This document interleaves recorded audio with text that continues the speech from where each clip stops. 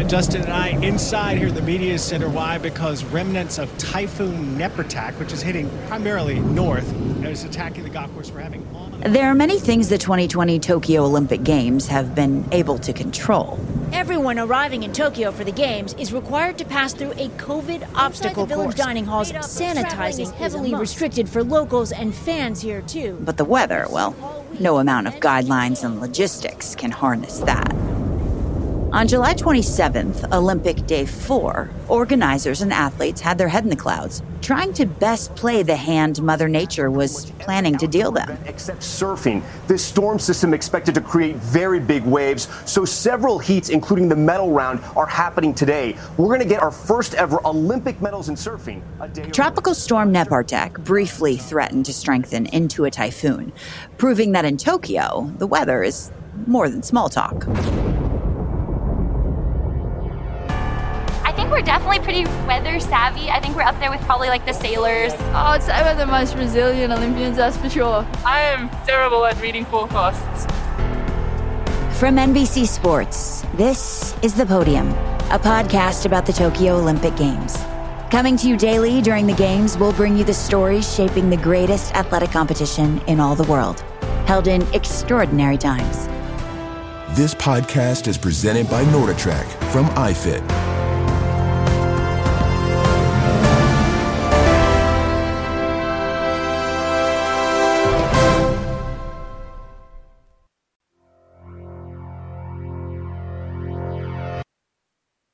For most Olympic sports, weather can easily be mitigated by the simple addition of a roofed venue.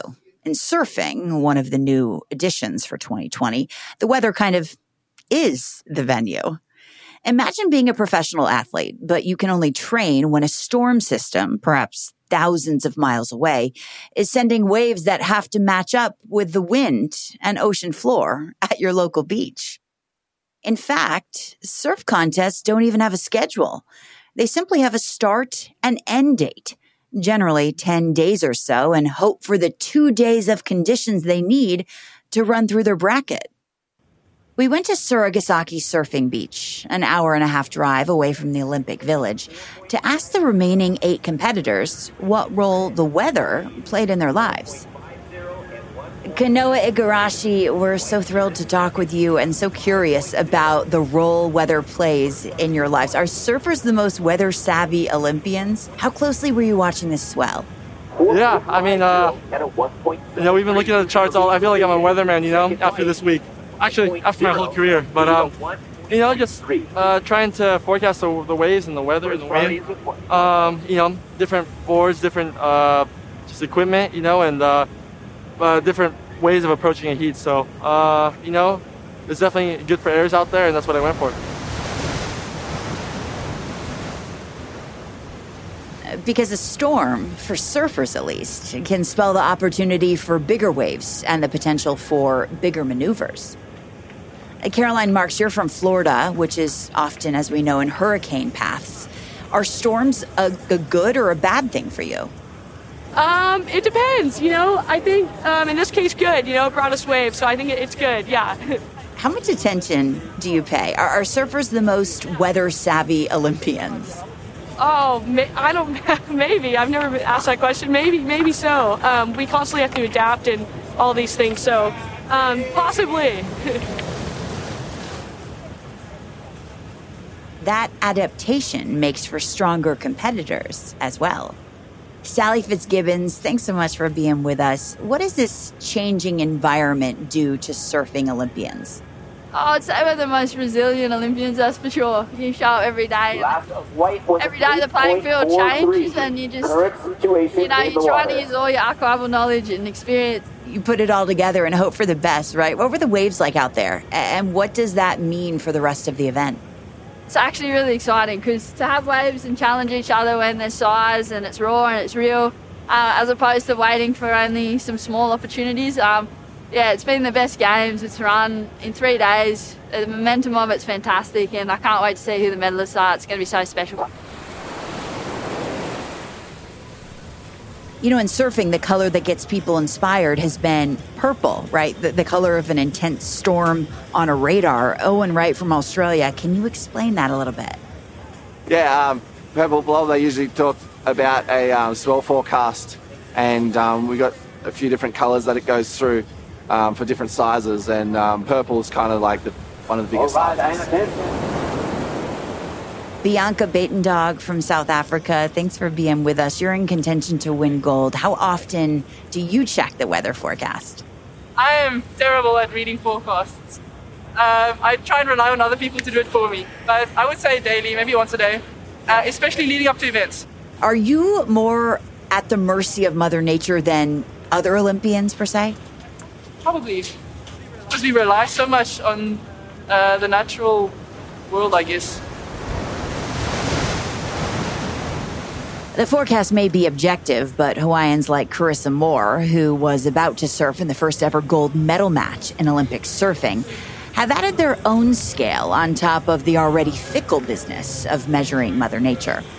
Carissa, explain Hawaiian wave sizing to us. I think, in Hawaii, when we say 4 foot, it's actually double the size, so it's 8 foot. So that's kind of that's our scale. Carissa, how in the know are you? Are surfers the most weather-savvy Olympians in Tokyo? Should we turn to them, I don't know, whenever we need a prediction? Oh, gosh. I think we're definitely pretty weather savvy. I think we're up there with probably the sailors. Sailors are probably the most weather savvy because they really have to know what the winds are doing and stuff. But a lot of us really keep an eye on all the details with the weather.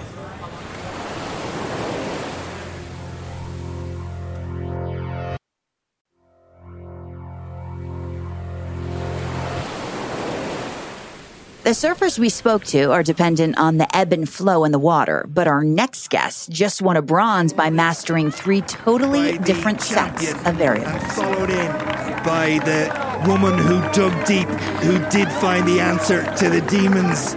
Zaferes, Katie Zaferes, takes the bronze medal at Tokyo 2020. Katie Zaferes, USA, and triathlon bronze. Katie, you won this morning. Congratulations. Sheets of rain were covering Tokyo as you won. Did the weather play into the race at all for you? Well, it definitely played into the race. I don't know how much it played into it, but we had quite a bit of rain, and so that probably, just affected mainly the bike because around the corners you just have to be quite a bit more careful. It also probably affected the race quite a bit, though, because we've been all preparing for Tokyo heat and humidity, and our race actually before the start, I was kind of chilly, and on the run it wasn't blistering hot or anything like that. It wasn't cold, but it was manageable. Manageable, but not ideal for biking at top speeds. What would be ideal weather for a triathlon? Perfect weather for a picnic.